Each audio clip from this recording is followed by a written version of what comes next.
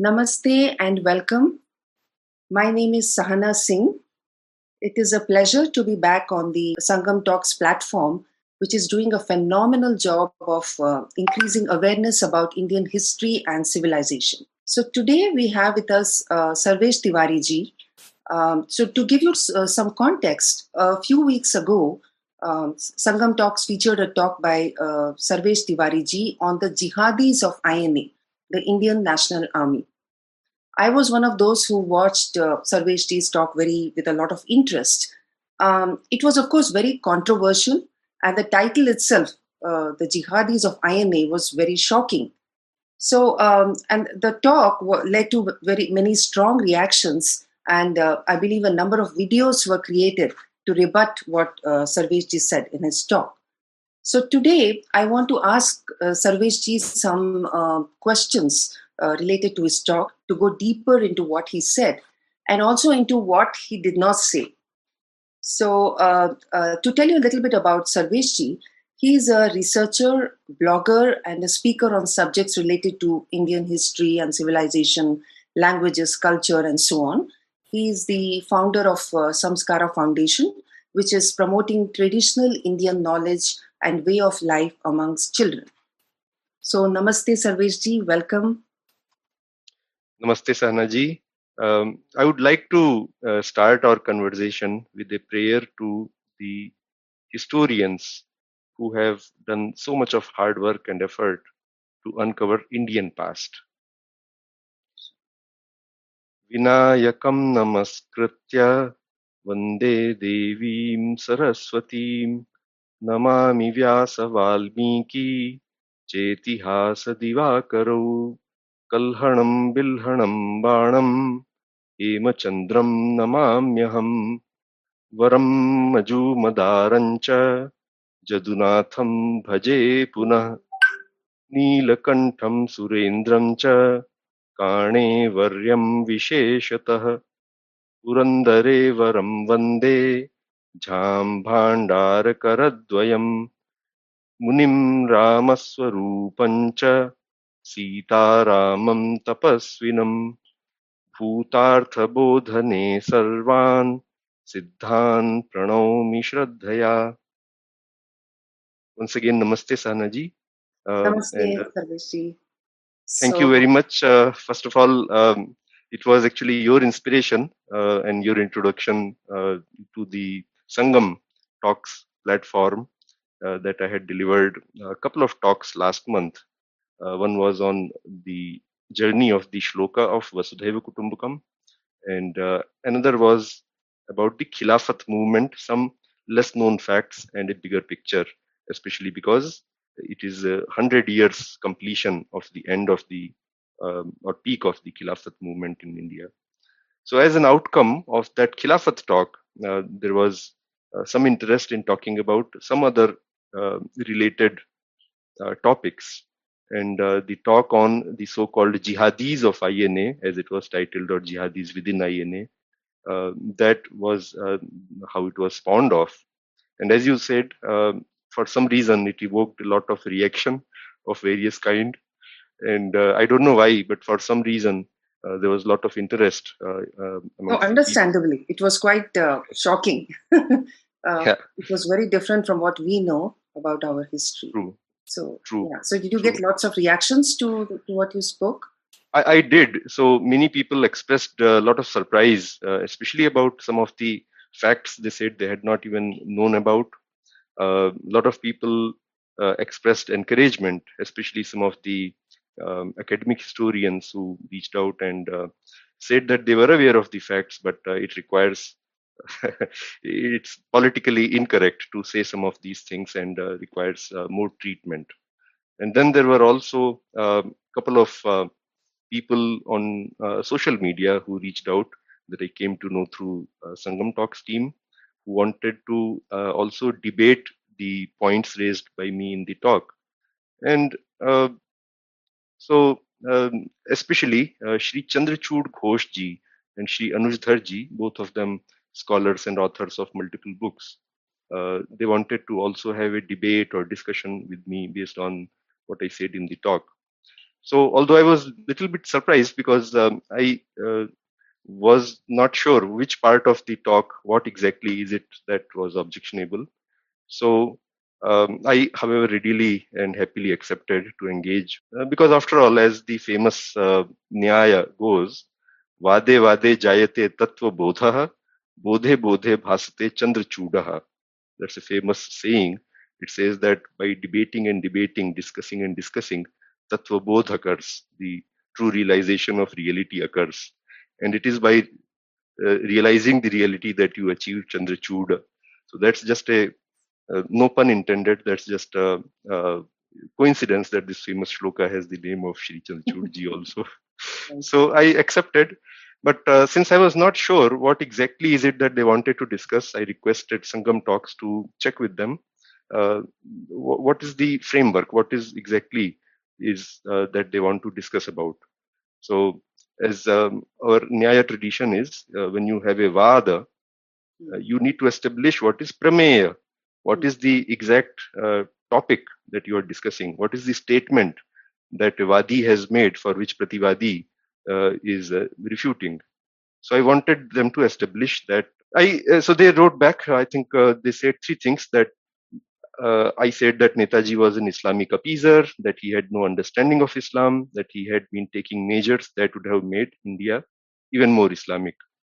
So now my talk was actually not about Netaji.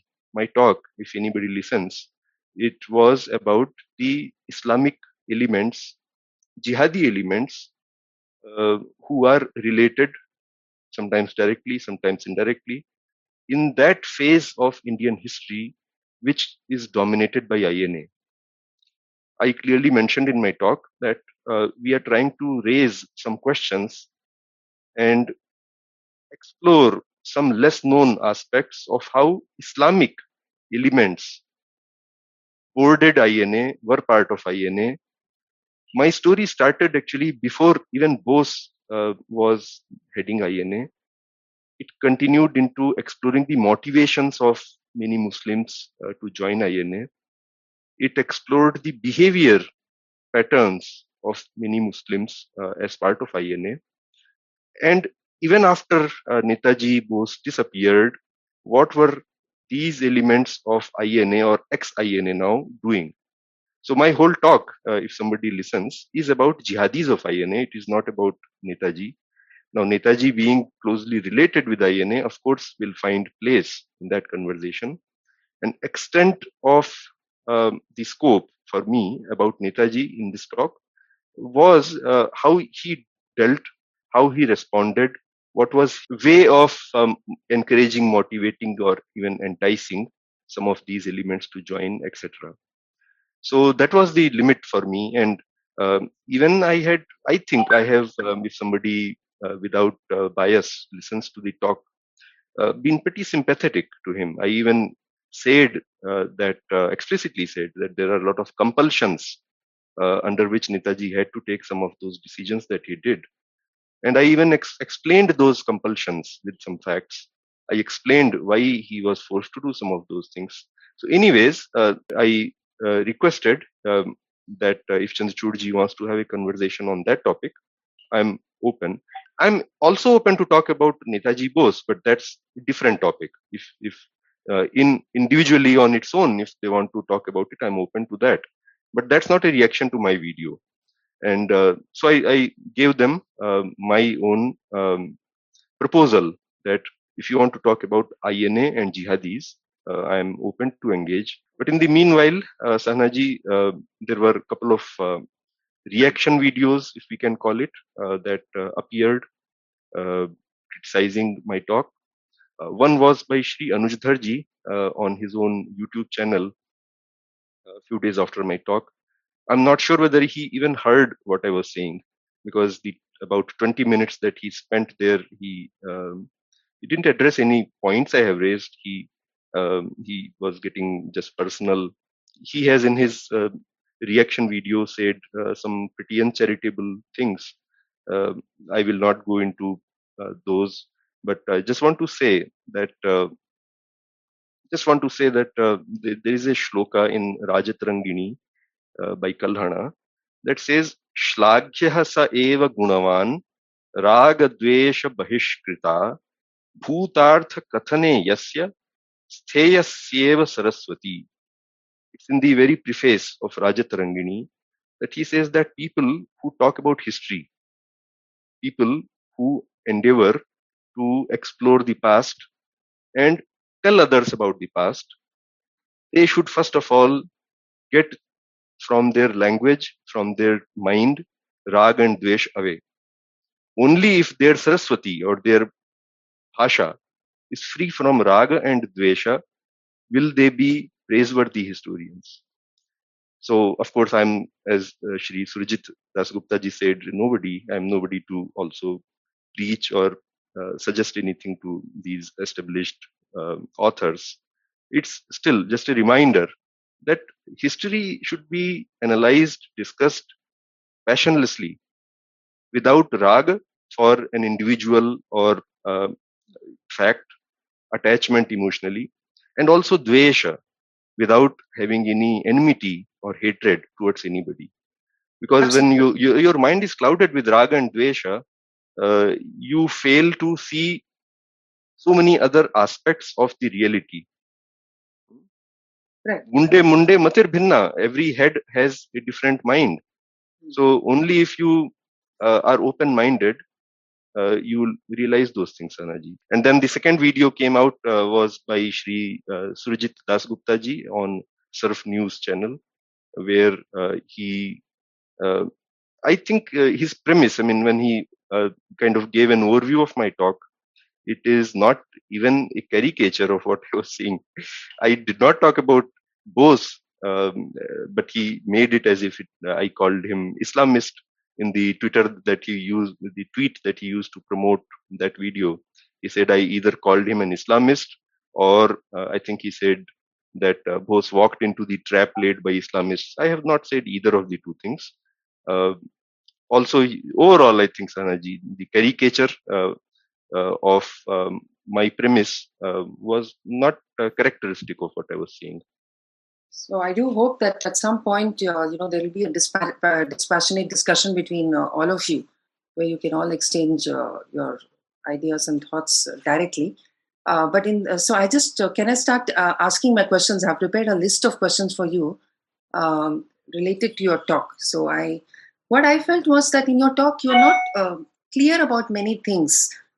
You started talking about INA and how it already existed when Subhash Chandra Bose ji went to Germany, but you were not clear about who founded the INA. So you didn't say who is the founder, and also you did not dwell on what was the role of INA in securing India's freedom from the British rule. You mentioned that it played a role, but you didn't really expand on it. I think it'll be good if you can start with that. Tell us what was the contribution of INA to getting our freedom from the British rule. Let me take a few minutes and share my perspective on that. So just like so many other movements of the larger Indian freedom fight for independence, INA movement also had somewhat various elements that were happening in parallel. Short answer to who founded INA is, of course, Shri Rash Bihari Bose, the great revolutionary. But that's a short answer. And two more people, right? There were two more people, I think, along with him. Again, ultimately, there were many people with him to do that. But ultimately, it was Shri Rash Bihari Bose who founded the organization we called Indian National Army. And there was a larger organization behind it, the political wing, Indian Independence League. But as I was saying, there are many things happening in parallel. So let's stick with the Rash Bihari Bose ji himself.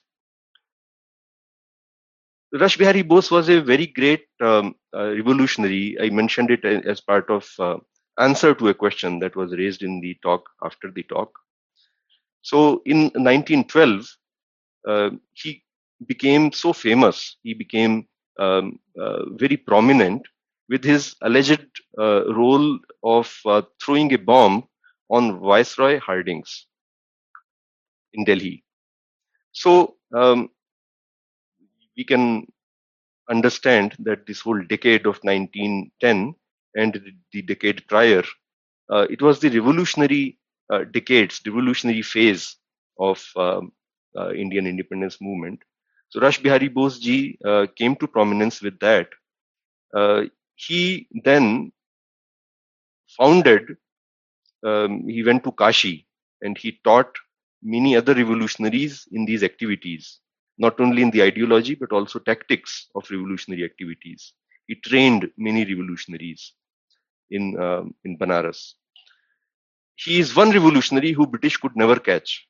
Only one of few who British police was never able to find. So he left India. He went to Japan and settled down there. He married. Japanese woman into the family of Japanese Black Dragon, etc. Connections. So there, then he spent next few decades, and INA's journey in seeds is actually throughout his activities in Japan. He was in touch with Indian leaders.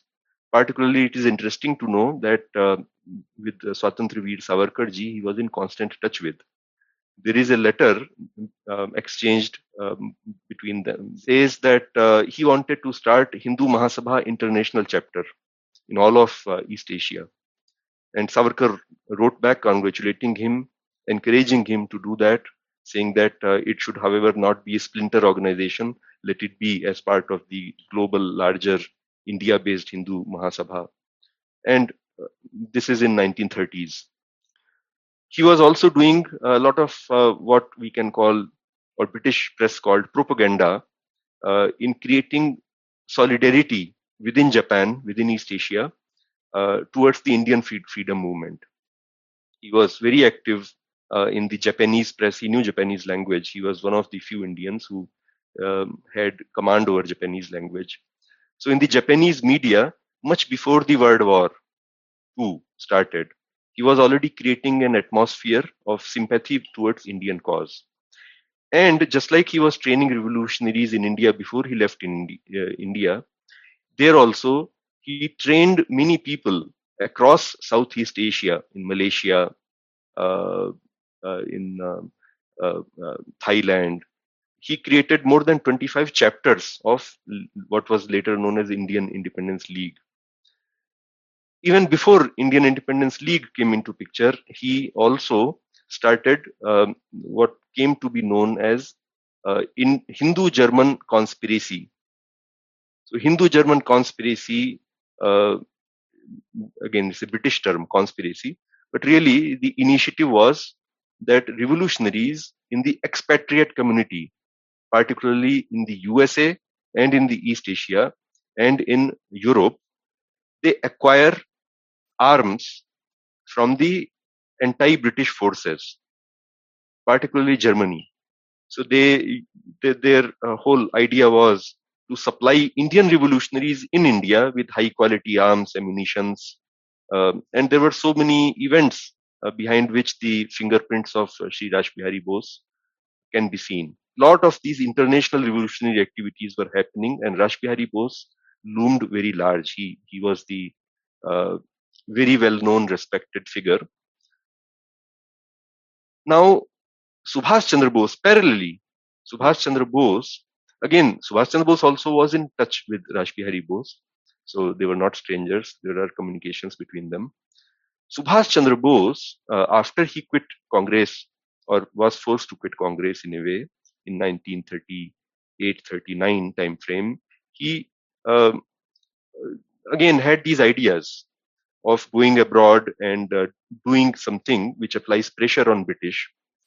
And Subhash Bose, if we read his speeches back in 30s, mid 30s, even little early 30s, he had been able to predict that there is going to be a global world war kind of an event. War will break out. He was able to foresee. And as a matter of fact, after having quit Congress, when he met Savarkar, the meeting of Subhash Chandra Bose and Savarkar in 1940 is recorded. Um, again, same day when he went to Bombay and met Savarkar, he had met Jinnah already, Jinnah and Ambedkar as well. So with these leaders outside Congress, they were all on the periphery or outside Congress. Uh, it is Savarkar who suggested to Bose that instead of wasting time in the Indian politics, your time is better spent if you provided the young militantic leadership to vast resources that are available outside India for Indians. Again, I don't want to say that it was Savarkar who gave the idea to Bose to start the Azad Hind Fauj, etc. It will perhaps again be simplistic reduction of it. What I'm saying is that this idea of going outside India and starting existed in the atmosphere. So Bose might already have independently on his own as well be thinking about it. But the matter of fact is that this topic came up in their conversation with Savarkar, and although not immediately, after a few months, after almost a year, that is the action that Bose eventually ended So up I taking. was also actually reading Vikram Sampat's biography of Savarkar, and in that he mentions that there is just one source, that is the secretary of Savarkar, who said that in this private meeting, this is what Savarkar suggested to Netaji, to go outside India and take prisoners of war and gear them up to attack the British army. So there's just Yeah, one source. That's what I read over there. right, right. We may not know. It was, I think, a short meeting, couple of hours meeting, perhaps. Hmm. It was one-on-one meeting. We don't know what transpired, Right. and perhaps we may never know what the true conversation was. Um, But on the other hand, there are some police reports, some CID reports, which are actually available, where British police interrogated an associate of Subhas Bose. Uh, and in that interrogation, that associate did say that he went to Japan and he was already preparing the ground for Subhas Bose to leave India. So yes, there were many things happening, as I was saying. Uh, India was well connected by then. We had enough newspapers and information coming from uh, different parts of the world. So many initiatives of similar nature m- might be happening. And Bose, again, once he reached Germany, he started, of course, working with uh, the idea of creating that army and the Free India centers and a lot of other things. What different names can be given, but foundation being that recruit the prisoners of war, turn them into an army, and fight against the British. This idea parallelly happened in Germany by Subhas Chandra Bose, and it was already happening in some shape. It took a definite shape once Japan entered the war, but it already existed in the atmosphere also in Japan under the leadership of Rash Bihari Bose. But I also want to add that outside of this also, there, for example, if you study the Japanese war papers around World War II, they were trying, independent of all these, they were also trying to create these armies in every Asian country that was colonial controlled by European powers. It was it was Japanese war strategy to create these armies. Sometimes these will be revolutionaries, armies of civilians. Sometimes where the colonial armies existed, it would also recruit from them. Which of course biggest was British Indian Army. Others did not have like that. But this plan Japanese already had. There is one interesting episode that Japanese war papers reveal that they had recruited some Nepalis. So they had, because Nepal had a lot of Buddhist shrines and Japanese had a lot of Buddhist travelers who would go to Nepal with help of a prominent leader, Satyanandji in Bangkok. Uh, they established a route of having about few, perhaps less than 100 Nepali folks who can become a conduit, and from Nepal they can then do something to enter India. So there were a lot of. The point was that Japanese independently also were trying to do something, even if even if everything else set aside, there was some independent initiative by Japanese too. And ultimately, however, coming back, there was a convergence. So General Mohan Singh, who was captured by Japanese, he became the first general. They promoted him, announced him to be a general, and he eventually agreed to lead the Indian National Army. Now, Mohan Singh would not yet be in contact with Rash Bihari Bose. It is after a few weeks, few months, that a conference was organized where Rash Bihari Bose was officially elected as the president of that whole organization. One part of that organization was this INA. So, bottom line is there were a lot of different threads, but finally it converged into a formal organization called INA, founded officially by Rash Bihari Bose, and then taken over as the leader. He passed on the mantle of leadership to Subhash Chandra Bose once he reached East Asia. So Subhash Chandra Bose actually galvanized INA when he joined forces with Rash Bihari Bose, right? So until Subhash Chandra Bose went to Japan, INA had not become the big entity that it became later, right? With those huge number of soldiers. Once the INA was founded, the initial part of INA was founded, it still required charismatic leadership. Now, Rash Bihari Bose was an aged person by this time. He, in fact, passed away. Next year, he passed away also after giving leadership to Subhash Bose. And the rest of the leadership, such as Mohan Singh, for example. General Mohan Singh was a very young person. And although he was an officer, the Indian officers of the British Indian Army were not trained in leadership that much. So if we read the memoirs written by many people who have seen firsthand how the British Indian Army was conducted, there was a huge amount of racism. And one part of that was that at the same rank, a white officer and an Indian officer, disparity not only in salaries but also training given. So the Indian soldier leadership, military generals, captains, majors, etc., would not have the leadership training given to them. So INA required somebody charismatic, somebody magnetic, somebody who can motivate, somebody who can really stand up and behind whom everybody can march. That personality was Netaji Subhash Chandra Bose. And Mohan Singh, in fact, if we read Mohan Singh in his own letters to Japanese, in minutes of meetings, etc., that are available in the phase 1 of INA, he would often say, please bring Netaji Subhash Chandra Bose to East Asia. Why are you not bringing him? Bring him because I'm not able to do without him. Things like those. So absolutely, it is after Netaji who then reorganized, gave the leadership it required, who motivated the civilian population so much.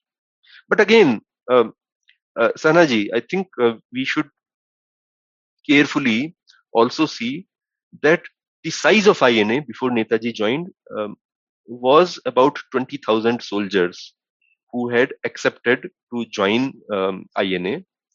After Netaji came, it of course took far bigger shape, and also it took a very structured approach. We can see the motivation level of soldiers and civilians alike go tremendously up. It gave a very, I would say, bigger than what it really was projection within India. So there used to be so much of motivation, not just in the civilians of East Asia, but Indians in India. So INA, once it was started to be led by Netaji, used to become talk of every day, because after 1942, as again I said in my conversation on Sangam Talks, independence movement meant INA. After 1942, 43, particularly 43, independence movement in public memory, in public psyche, is INA.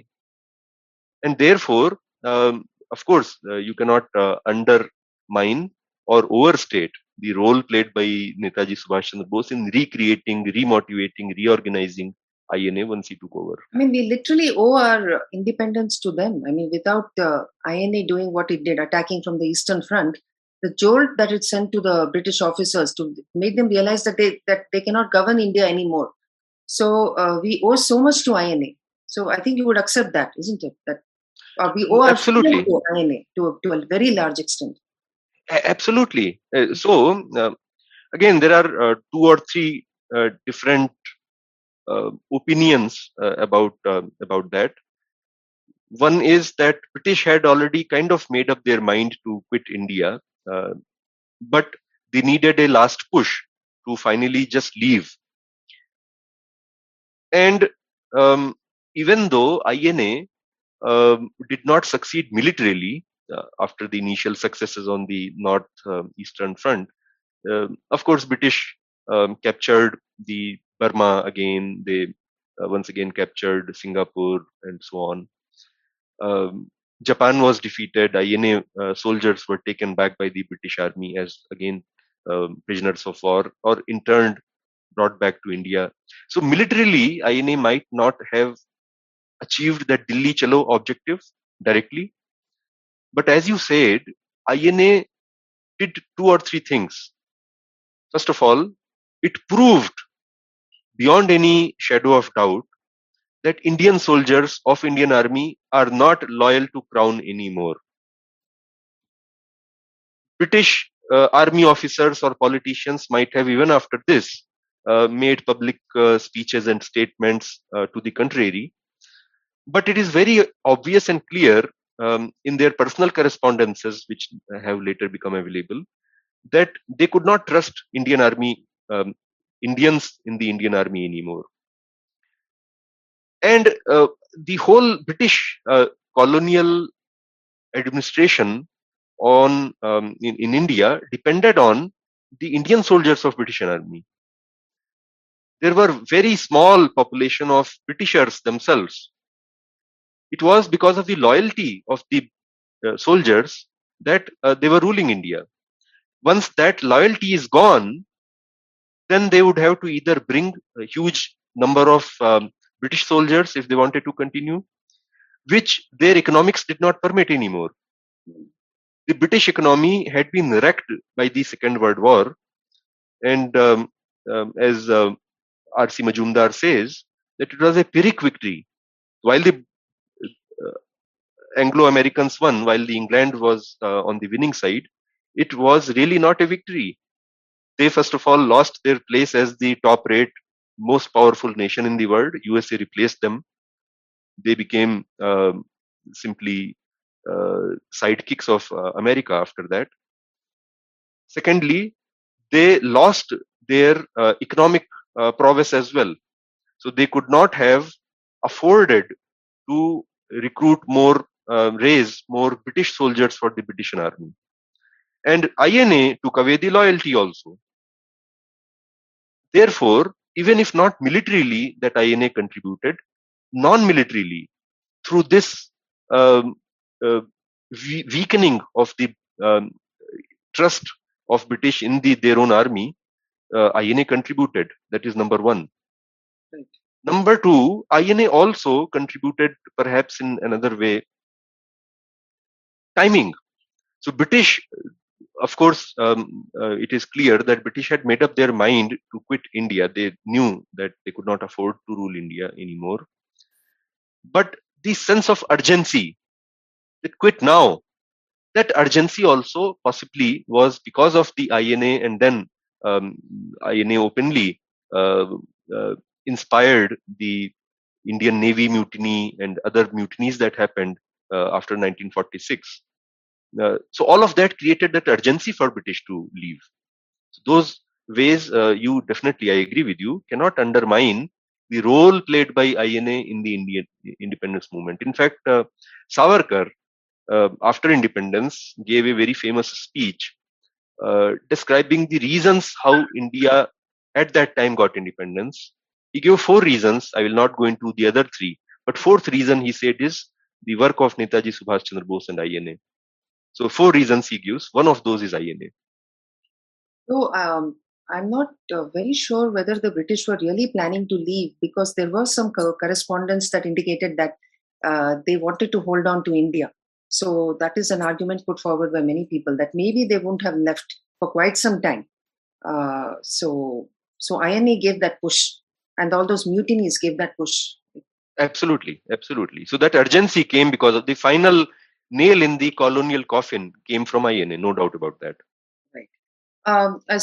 Is this a good time to ask you about partition? Because I wanted to know also about the role of INA. So the INA helped us to get freedom. What was Netaji's view about partition of India into a Muslim Pakistan and a secular India and all those things? Would you like to discuss that? Sure. So Netaji's speeches are recorded.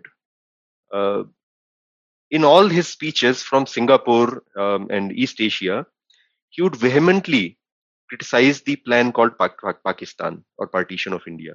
Okay. He absolutely clear terms, he was vehemently opposed to partition. There is no doubt about that. Mm-hmm.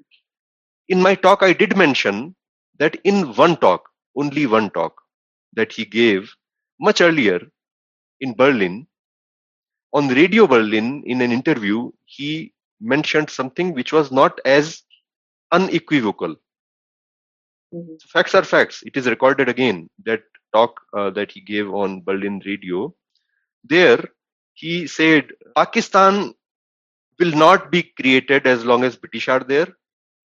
I assure Mr. Jinnah that Pakistan will not be created until British are there. It can only be created under a national government. Now, so that means only if they decide, if the government after the British leave, if they decide, then right. So he basically was saying that put independence before Pakistan from chronology standpoint. Let us push the British out, then we can talk about Pakistan. Or again, I shouldn't read it like that. But basically, it is not unequivocal opposition to Pakistan. It's simply saying, perhaps, that British will not give you Pakistan. Indian government only or national government only can explore the question of Pakistan. So that is the limit to which Netaji perhaps went on that question. But far more explicitly, you have the speeches, and not one, but multiple speeches of Netaji from East Asia, where he totally opposed the partition. Now, while on this topic, I think in the talk that Shri Surjit Dasgupta ji had coordinated, I think the question that was asked by some panelists there was that, again, I'm paraphrasing, that if Netaji was present at the time of partition, would partition have happened or something like that? To which Shri Chandrachud ji had quoted or paraphrased Mujibur Rahman's statement. Mujibur Rahman, the first leader of the independent Bangladesh, that he remembered in 1940s, middle of 1940s, he's talking about Mujibur Rahman, that we used to listen to the broadcasts of Netaji's speeches and we used to be excited. And we used to feel that, okay, British will not be able to hold on to India any longer. However, what will happen to Pakistan if Netaji and his INA came to India? Now, I think when Shri Chandrachud ji mentioned it, he did not mention the part where Mujibur Rahman is more specifically asking about INA, not so much Netaji. The thought process, if you explore, thought process not only of Mujibur Rahman, but most of the Muslim League leaders in India, their assessment was that this creation of Pakistan is actually a bargaining process with British government. Indeed, Jinnah won Pakistan mostly on the bargaining table. And of course, the urgency was created by the riots. But the true Pakistan movement was a political movement and achieved by the bargaining with the British. If INA would have successfully militarily conquered, if not whole India, at least Bengal, of course, British would be powerless to give them Pakistan. So Mujibur Rahman's sense is not the charismatic leadership of Netaji, which again he has charisma. I'm saying what Mujibur Rahman is saying. Mujibur Rahman is fearing INA's victory. If INA won under Netaji or under anybody else, if INA would have won, British would be powerless to give Pakistan. That's my sense of reading.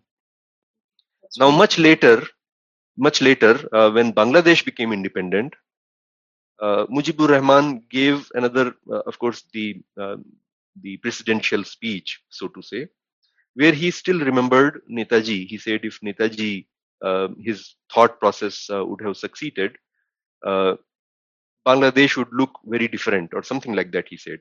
Again, I'm paraphrasing from memory. He said Bengal would look very different. Let us understand that. Again, there is a difficulty in articulating some of these things because they become misunderstood very easily. So therefore, I will slowly and carefully try to say this. Just before partition happened, what could have been the role that Bose must have played? What could have been his thought process? We do not know. These are all hypotheses. These are all speculations. We do not know. We do, however, know the facts about what many of the INA elements did around the time of partition. What was the role played by them? That we know. We also know the role played by the leaders of Forward Bloc, most particularly the older brother of Subhash Chandra Bose. We know the thought process of Sarat Bose. So Sarat Bose, after having seen that partition of India is inevitable, and let me repeat, after it became clear that partition of India cannot be avoided. India will be partitioned once it became clear. After that, Sarat Bose was working with Muslim League leaders and other Muslim leaders, whom he called nationalist Muslims, to create so-called United Bengal outside of India. Let me say this in different words. Earlier, before that became clear that partition will happen, say 1945 middle, of course, like any other nationalist leader, Sarat Bose also was against partition. But once it became clear, once the Congress, Muslim League, everybody decided in the principle that yes, India will be partitioned, despite having all the rhetoric like Pakistan will be created over my dead body by Gandhi, Gandhi accepted Pakistan without doing any hunger strike, etc. Once it became clear that India will be partitioned, Sarat Bose worked with multiple Muslim League leaders, particularly Suhrawardi. Suhrawardi is the guru, political guru of Mujibur Rahman. Suhrawardi was the prime minister of Bengal at that time. And Sarat Bose was the leader of Congress in Bengal and Forward Bloc. He actively worked with Suhrawardi and other Muslim leaders to create the idea that, okay, all right, let's keep Bengal united. They called it Bengal United. What it meant was, today's Bangladesh with a bigger map, your West Bengal and Bangladesh being one country called Bengal. That's very interesting. Sarat Bose lobbied very hard. I shouldn't say very hard, but he lobbied. He went to Delhi, he corresponded with Congress leadership in center, and he opened dialogues with the local Hindu leaders in Bengal that if dividing India is a sin, so it's a statement made by him, recorded by other books. If dividing India is a sin, then dividing Bengal is a bigger sin. So it's interesting. It's like he wasn't cognizant of what would happen to the Hindus in a Muslim majority Bangladesh. He was saying again. So Sohrawardi, etc., made statements, lot of statements. There is the press conference which is reported in Calcutta newspapers of that time. Sohrawardi addressed exact same topic. He said that I have talked to Jinnah. Jinnah has agreed that okay, you don't become Pakistan, you become separate country. I'm fine. Jinnah has given his blessings to the plan of United Bengal. It will be a secular country. Even Bangladesh is a secular country. Today, Bangladesh is a secular country. It's not a theocratic Islamic country. Sohrawardi in 1946 is saying that Bangladesh would be, Bengal would be an independent, sovereign, secular country. He said, I am going to give a lot of opportunities to Hindus. So Sarath Bose and Muslim League actually leaders, they came up with a framework of how that independent Bengal would be ruled. There will be a lot of religious tolerance, independence given to Hindus, etc. And Syama Prasad Mukherjee in his diary writes, and in fact in speeches of Syama Prasad Mukherjee also, it is very clear that giving a dream to Bengali Hindus of a paradise, wanting us to forget the hell we are living in today. Bengal was continuously marred by so many riots, very frequent riots. Not only the Great Calcutta killing of 1946 August, continuous riots. It will require an absolutely, let me say, crazy, wishful thinker to say that, okay, we will now out of this create a secular Muslim majority country which will take care of its Hindu population also. Did Bangladesh take care of Hindu population? Of course. You can now see that Bangladesh got created. You have a secular Bangladesh under the same leadership, Mujibur Rahman. Mujibur Rahman, you can say, was what Sohrawardi would have been in 40s. He was direct disciple of Sohrawardi. And what is the situation of Hindus in Bangladesh?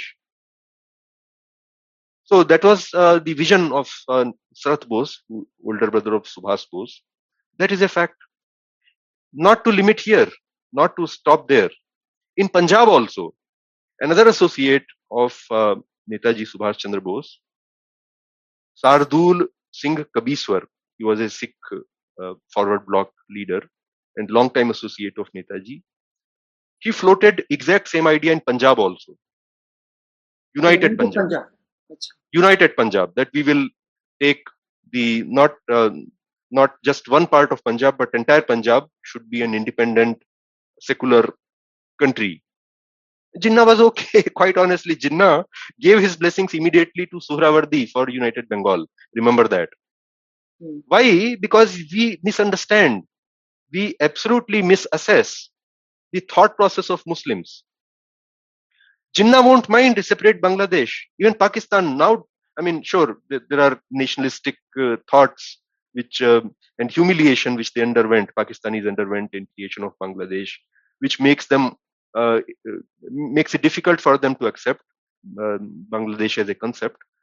But in the previous times, Muslim leaders would have no problem if there are 4 Pakistans created. For them, it's a different framework. They don't care about so much about nation state. Even if they can't articulate it that well, their inner thought is absolutely clear always. It is the civilization. Even if it is a separate country called Bangladesh away from Pakistan, that's okay. So Jinnah gave his blessings. It took Syama Prasad Mukherjee and Hindu Mahasabha and Savarkar so much of rising against this whole crazy idea. They, especially Mukherjee, collaborated with Sardar Patel. Sardar Patel was the muscle man, as comes across, Iron Man truly. he did his politics, which totally curtailed this idea. This idea could have happened, by the way. This idea could have been a possibility if enough wind was blowing in that direction. Such was the wishful thinking about secularism. The priority that every sensible Hindu leader in Bengal and in India should have had in 1945, 46, 47 was to protect Hindus. The fanaticism, the fundamentalism, and truly the natural call of majority Muslims of India was blowing in the direction of Muslim League and Pakistan. The elections of that year clearly prove that Muslims wholeheartedly supported Jinnah and Pakistan, not just in Bengal, Sindh, Punjab, but all over India.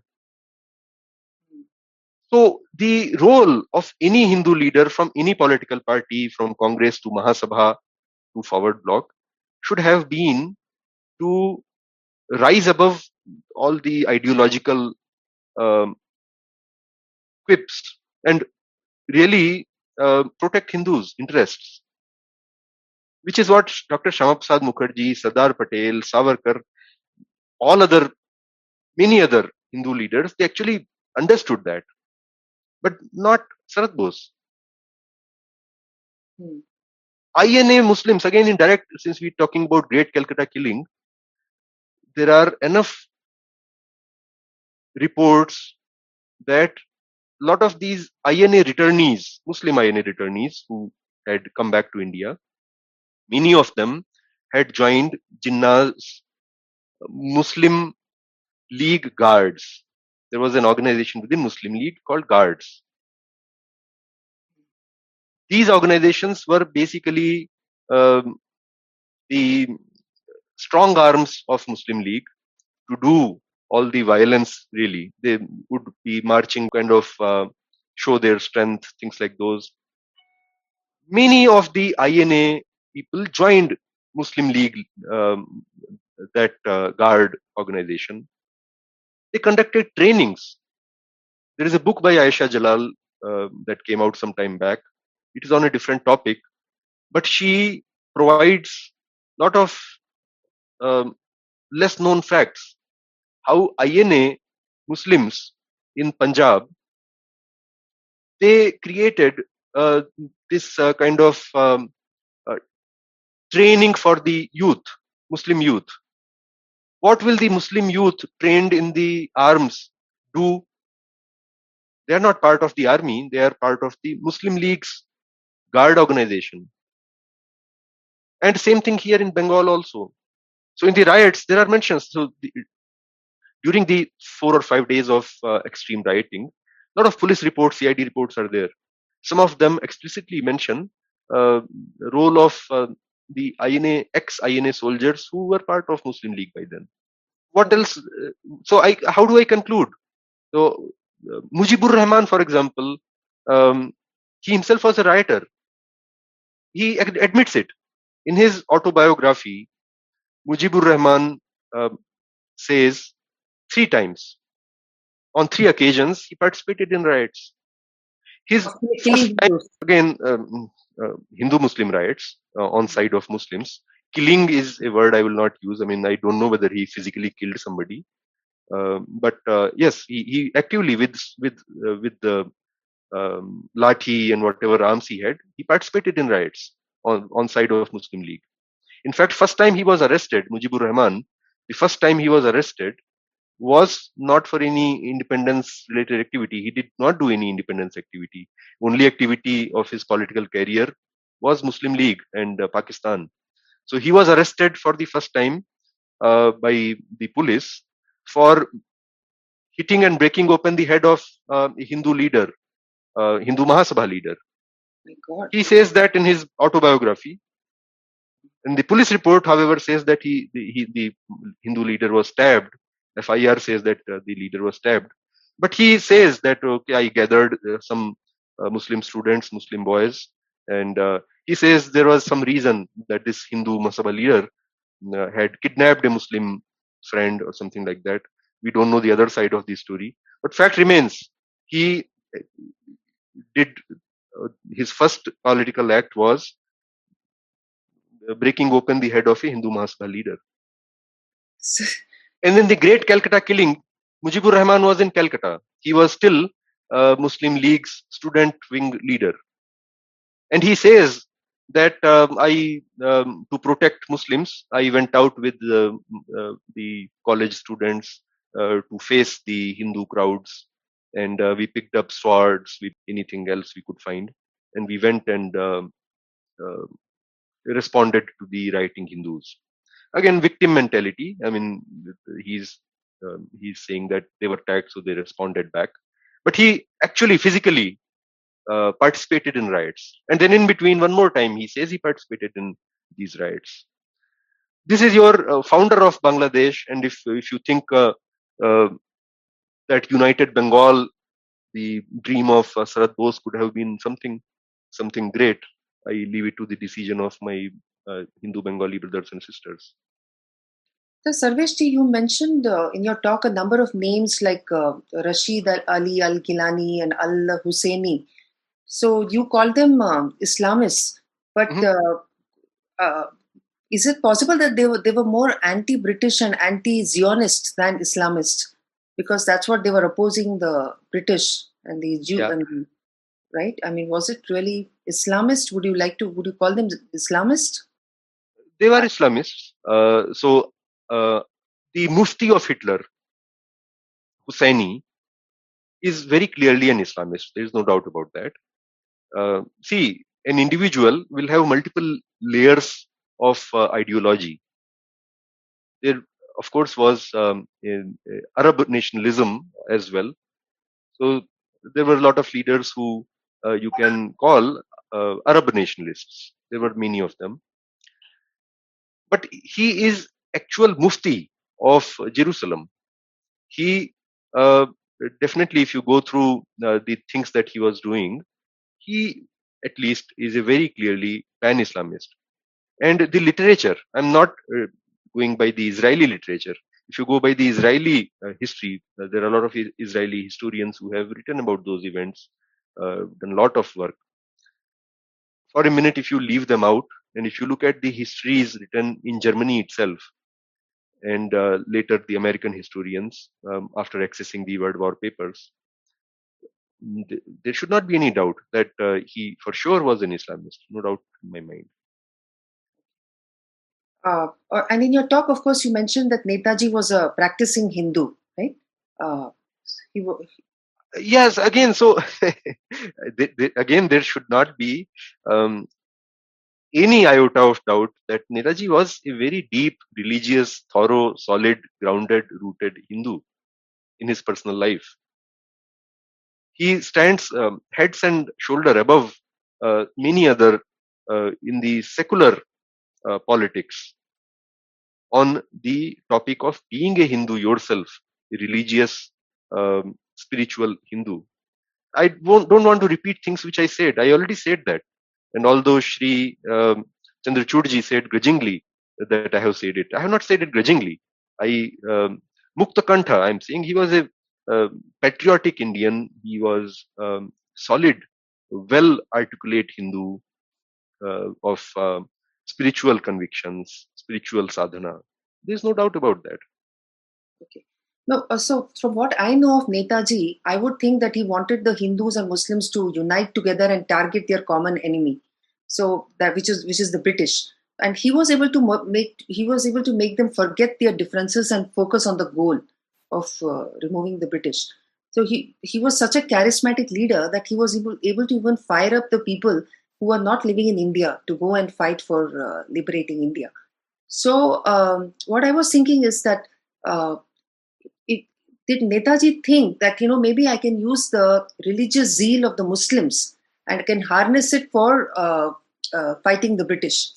So why would that be a bad idea? I mean, because he has to ultimately use as many people as he can to make a big army. So if there are jihadi elements, why not divert that energy towards the British? Maybe that's what he was thinking when he allowed these people to be in the army. What do you say to that? Of course, if you have a common enemy, you can forge an alliance, tactical alliance. So in the historiography of independence movement, especially from the received wisdom that we now have in the official histories after independence, it more or less is portrayed as if there were two centers of this conflict. On one side, you have the British, on the other side, the Indians. Within the Indians, there may be dissensions on communal basis, but ultimately British on one side and Indians on the other. The reality is significantly different. There were three political centers in the entire history of independence movement. One is the British, one is the Hindu, and one is the Muslims. Hindus and Muslims collaborated when it suited them to their joint fight against the British. Muslims in 1857 even, again, that may become another controversy. 1857 participation of Muslims should be reassessed. Lot of jihadi elements, proper jihadi, Wahhabi elements, and their role in 1857 and their influence and significance has to be assessed. There is actually a lot of data available to say enough about it, about what they were doing in 1857.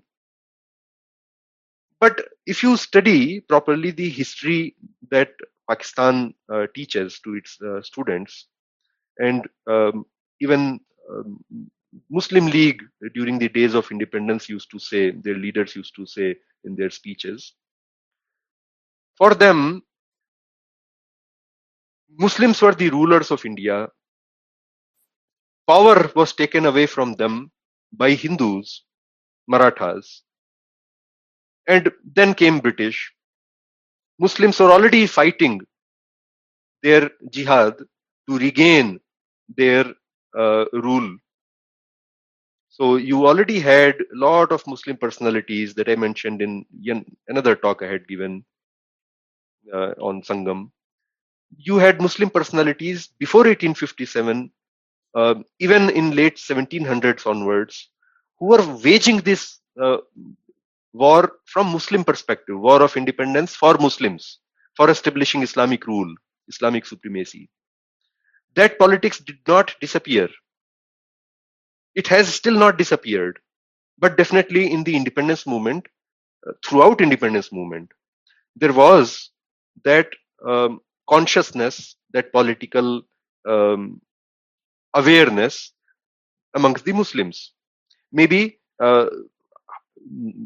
some Muslims were more articulate, some were less articulate, and some Muslims were less affected by this also. But still, the point remains, the independence movement events that when we analyze, we should look at three parties. What were British doing? What were these people doing? And what were Hindus doing? It is absolutely clear. Then around 1920, we see a new thread starting with Mahatma Gandhi's coming to the central focus of Congress, and leaders like Chittaranjan Das, and even after that, their successors in a way, the Bose brothers. You see a new thought process that, hey, actually we are not two political centers, we are one, Hindu and Muslim. Let us create a nation. Let us start thinking in terms of secular patriotism. Up till then, up till that point of, let's say, 1920, roughly speaking, didn't happen like that. Indian nationalism came from Bengal, we all know that. It started with great thinkers, I would say. Great thinkers like Nabagopal Mitra, who, for the first time in the modern India, articulated what is Indian nationalism. And very clearly, their answer was Hindu nationalism is Indian nationalism? See, for nationalism, you must have some common, some shared emotional bonding, which goes deep enough for you to relinquish other identities and keep this identity. So I can be very proud of being from my village. I can be very proud of speaking a language. I can be very also proud of having been born in a family. I can be proud of my state, my city, etc. But ultimately, which is the limit of your identity? What is your topmost identity? That defines what is your nationalism. I'm just articulating what these early nationalist leaders of Bengal and India thought. And quite honestly, I did mention that in my talk on INA on Sangam. It finds connection with what Samuel Huntington says in his seminal uh, whole body of work about Clash of Civilizations. Civilization, not a geography, defines your ultimate identity.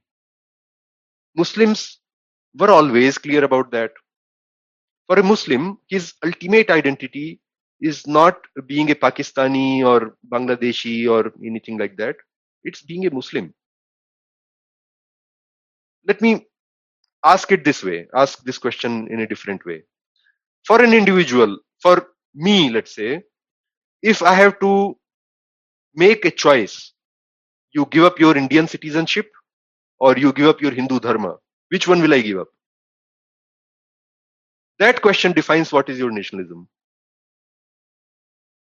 Give up your caste, give up your language, give up your nationality or citizenship or Hindu dharma. You can keep only one. Which one will you keep? That question defines your civilization, which civilization you belong to. Indian Muslims or Muslims anywhere in the world are clear about that, is all I'm saying. And they don't even feign, they are honest about it. They say, I'm a Muslim first. Hindus, on the other hand, get into this confusion. So, continuing, going back to that thought process up to 1920, Hindu leaders were very clear about uh, this concept. So the Hindu melas, Nabagopala Mitra used to create these Hindu melas. And after that, another leader, Raj Narayan Basu, his friend and collaboration, in collaboration of which they created an organization which was pan India. It was based in Bengal, but its vision was not Bengal alone. They used to bring the artists and singers and artworks from Kashmir, from UP, from Rajasthan, from South India to Bengal, and used to have a convention uh, from participation from Hindus all over Bengal. They would create so many nationalistic press drama. They created so much of gymnasium type of activity. The thought process was our nationalism is Hindu nationalism, most articulately expressed by Aurobindo later. He says Sanatana Dharma is Indian nationalism. There is no other Indian nationalism. Sanatana Dharma is Indian nationalism. The revolutionaries that we saw from Anushilan Samiti or Yugantar, etc., the CID reports clearly mention that the rite of passage for a revolutionary to move into the inner circle used to be that they would draw on the floor with a chalk a human skeleton. They would lie down in that skeleton with Bhagavad Gita in one hand, pistol in the other, and they would sing Vande Mataram. So Bhagavad Gita in your hand is your nationalism. It continued. Absolutely no confusion about it. In his writings and speeches, he very clearly says that Hindu nationalism is Indian nationalism. Bipin Chandra Pal. Again, study Bipin Chandra Pal's work. Lokmanya Tilak. If Lokmanya Tilak is not Hindutva, I don't know who is Hindutva. So in the conversation coordinated by Shri Surajita, somebody said that, okay, no, just tell Hindutva leaders. Which Hindutva leader did something or the other. And they were excluding Tilak, etc. All the way up to 1930s, Congress was also Hindutva. A lot of Hindutva leaders were in Congress. Many times, Congress president and Hindu Mahasabha president would be the same person. I give more than one example. Lala Lajpat Rai was president of Hindu Mahasabha and president of Congress. Pandit Madan Mohan Malviya was president of Congress and president of Mahasabha as well. Congress sessions up to 1937, the annual All India Congress committee sessions, annual conventions, used to coincide with the Mahasabha conventions also. Mahasabha used to happen in the same city on the same date because a lot of workers, activists, leaders of Congress were Mahasabha people. So since we were traveling to a city, we will all be there. Let us meet on the side for Mahasabha as well. It is in 1920s onwards with Mahatma Gandhi's new thought and taken so enthusiastically by so many of the Hindu leaders also, that this nationalism, which was celebrating Ganapati annual festivals and Shivaji's Rajotsava, that was abandoned. Slowly, so many other things were abandoned. Vande Mataram would be abandoned. So many other things would be abandoned to dilute that core civilizational identity, to accommodate this, other party that we want to forcefully bring and make an ally. So this thought process was going on, but I digressed far, far away from your question, Sanaji. You were saying, did Netaji think that by utilizing the energy, Islamist energy of the Muslims, he could benefit in the fight against British? I think so. I think he might have thought the that. results were there, right? The results are there in the sense that INA did give a huge knock to the British government, Indian British Army. No, so there are a couple of things here. See, I did not mention the Japan so much, the Japan's work with the Muslims in the previous talk. Just like Nazis, Japan government and Japan strategy in the war was also to collaborate with Muslims, especially because they had colonies like Malaysia, that they have won, full of Muslims, some of them quite fanatical also. That if you read the speeches given by the generals, etc., of Japanese imperial army, you would feel surprised. In one speech, one general compared Shinto religion with Islam, said that just like Prophet Muhammad had fought, so also our emperor is fighting. There was a lot of rhetoric created for Muslims to be encouraged in supporting the war against the British. So that's not unique. It was in the atmosphere. And I would not be surprised if Bose felt the same way to utilize this zeal of Muslims in making them allies. Because he had that charisma to actually make them feel that patriotism. He had it to... Not patriotism. That's the way I differ. Sure, in his rhetoric, he see, don't get me wrong, he's patriotic and he is appealing also for patriotism. But devil is in the detail. In the speeches of Bose, even in Germany, he would often say that you will do a service to Islam if you fight with me against British. He would mention it. And here in Singapore,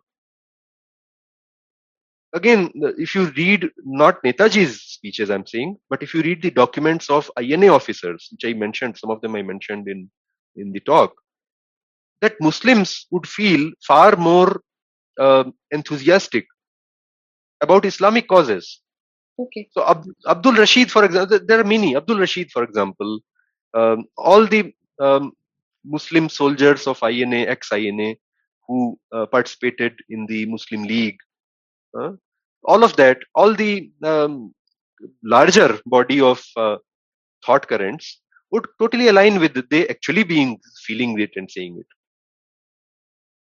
So the other thing is that if we look back in history, when we look at the Hindu rulers, so many of them had Muslims in their armies. So whether it is Prithviraj Chauhan or the Maratha rulers, so they had Muslims in their army. So so I'm just wondering what could Netaji have done differently? Because do you think that in the 1940s, Netaji could have raised a Hindu army to fight the British? Remember, even Savarkar, he talked so much about militarizing the Hindus, but he could not do what Netaji did. He could not put an army together.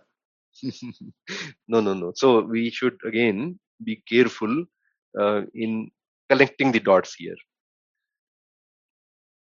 There is some evidence of Netaji actually appreciating Savarkar, giving a call of militarize the Hindus.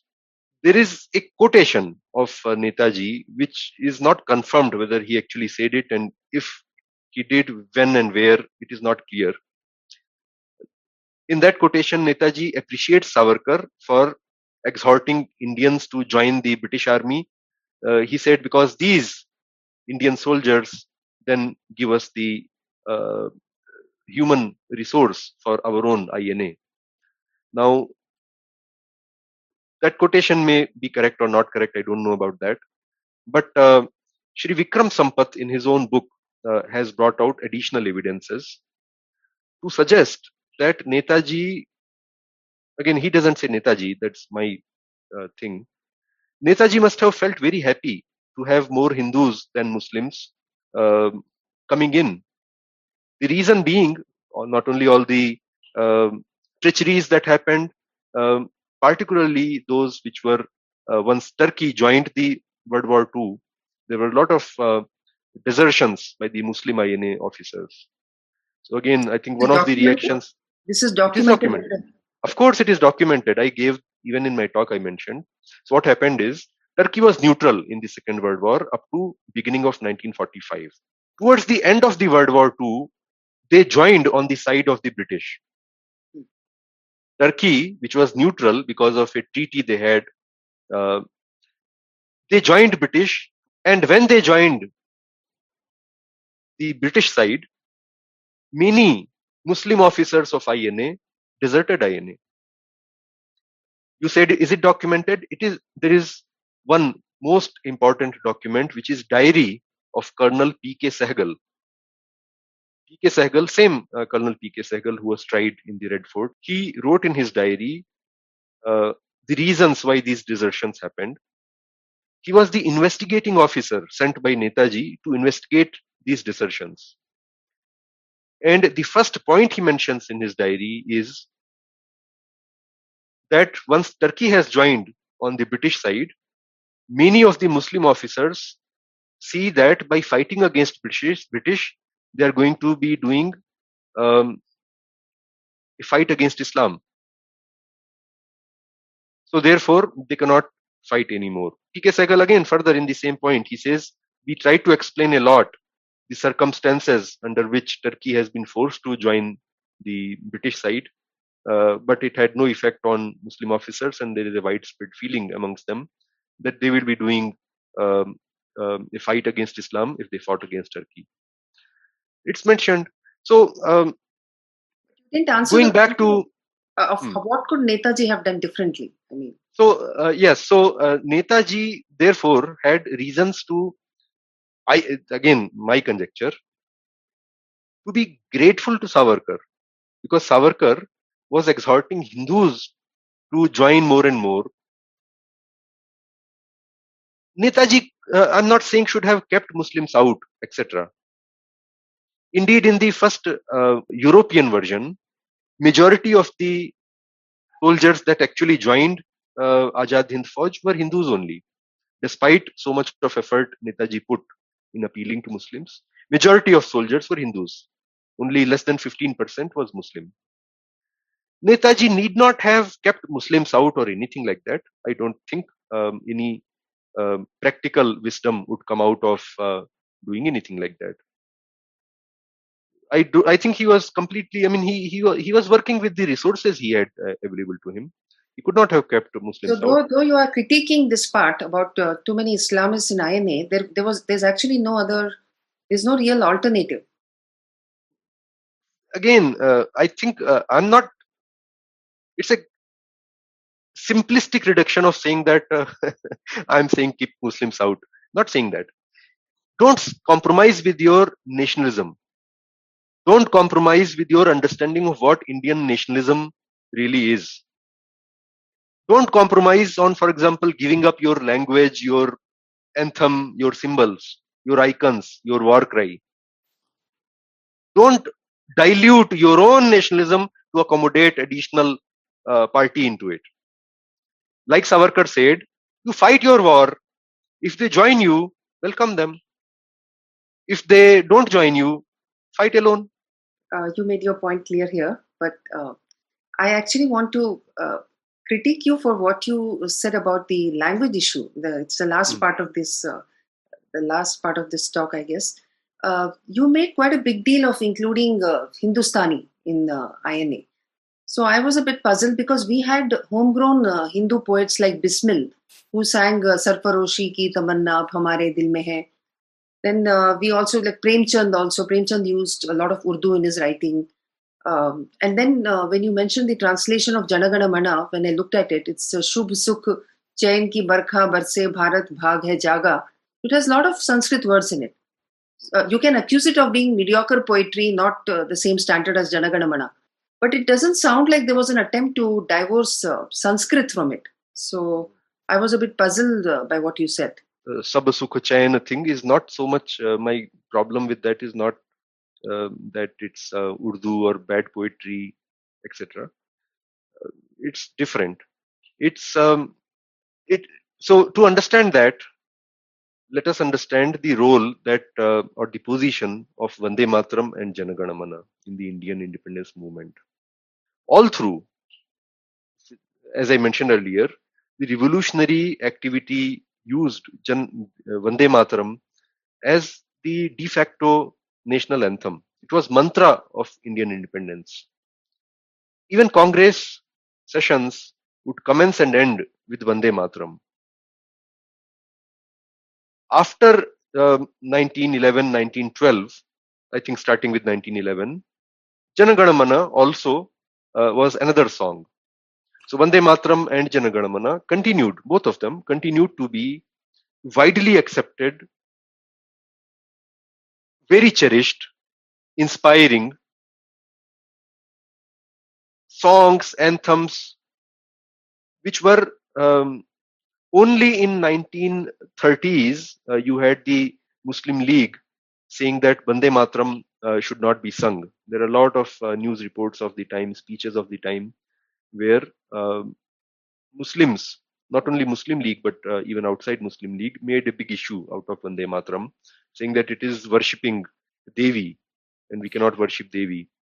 So then Congress leadership said, all right, so Janagana Mana is going to be our anthem and we shall continue with Janagana Mana. So Congress still, at least not the entire song of Vande Mataram, but just the words Vande Mataram used to still be used along with Bharat Mata Ki Jai, etc. in the speeches by the leaders. Subhash Chandra Bose himself, in many of his speeches when he was in Congress, he would end his speech with Vande Mataram. So my point about this Sab Sukh Chain is willingness of sacrificing, giving up your nationally cherished symbols of nationalism like Janagana Mana. Janagana Mana, and for what? What is the reason for giving it up? So he said Janagana Mana has too much Sanskrit in it. It is Sanskritized, Hindi or Bengali. So it's not suitable for being the national anthem. National anthem should be in a non or desanskritized Hindi, he said. Who said Netaji said that. Netaji, so what happened is, it is recorded in one of the books that when it was clear that Netaji is coming to Singapore and he would come and take up the leadership, until that point, Bande Matram was the de facto national anthem of INA also. So INA in East Asia, all the rallies, all the parades would end with Bande Matram. The civil population, not the army itself, but Indian Independence League population, I'm talking about, they would all use Bande Matram. All the movies, by the way, there are some interesting things. Just like later in independent India, when a movie in a theater will start, you will have Jana Gana Mana. Now they don't do that anymore, but you would sing Jana Gana Mana, then movie will start. There, Vande Matram had that stature. Vande Matram was always used. In 1930s, once Congress responded to the Muslim objections to Vande Matram, they said, okay, do Jana Gana Mana. Here also in East Asia, they adopted Jana Gana Mana as the song. It used to be sung. Once Netaji arrived, Netaji gave up both the symbol of Charkha and the song of Jana Gana Mana as the national symbol and the anthem. Charkha was replaced by Springing Tiger, and Jana Gana Mana was replaced by a translation of it. Again, I'm not saying it is a lot of Urdu, etc. But yes, it desanskritizes Jana Gana Mana. Sab Sukh Chain, written by Abid Ali Hassan. But it has a lot of Sanskrit in it. It may have a lot of Sanskrit in it. Why do we get rid of Jana Gana Mana? My thing is, Jana Gana Mana is a mantra. Just like Vande Matram was a mantra. You give it up. And again, look at it in the larger perspective. Charkha was given up. So the flag of Indian National Army up to this point it was the Congress flag. It had tricolor with Charkha on it. Netaji said Charkha will be also replaced, and he chose a springing tiger. That might be because Charkha might have seemed like a pacifist symbol to him, and tiger gives that, that aggressiveness that we are going to fight this war. So that can be explained. Yes, it can explain that. That's one explanation. Another explanation is, and it's not explanation by me, many people have written it in the books. He picked it up from Tipu Sultan of Mysore. Tipu Sultan's tiger of Mysore. So that is the inspiration for that tiger. I do not know the reality. Your explanation may be the valid one. You just started another controversy now. I'm not saying it. I have not said it. It is written in multiple books. Okay, I have not said it. Tipu Sultan was referred to by not only Netaji, many leaders as a nationalistic, patriotic Muslim freedom fighter, right? So Netaji also. I mean, again, I'm saying don't. No, I know, because he fought the British. Tipu was seen as a person That's who it. fought the British. So somebody who fought with the British becomes a freedom fighter. Titu Mir, another Bengal personality, right. He fought British. Titu Mir was proper Wahhabi, and Titu Mir fought British. He fought, so he becomes a freedom fighter. These days in narrative, Titu Mir is also a freedom fighter.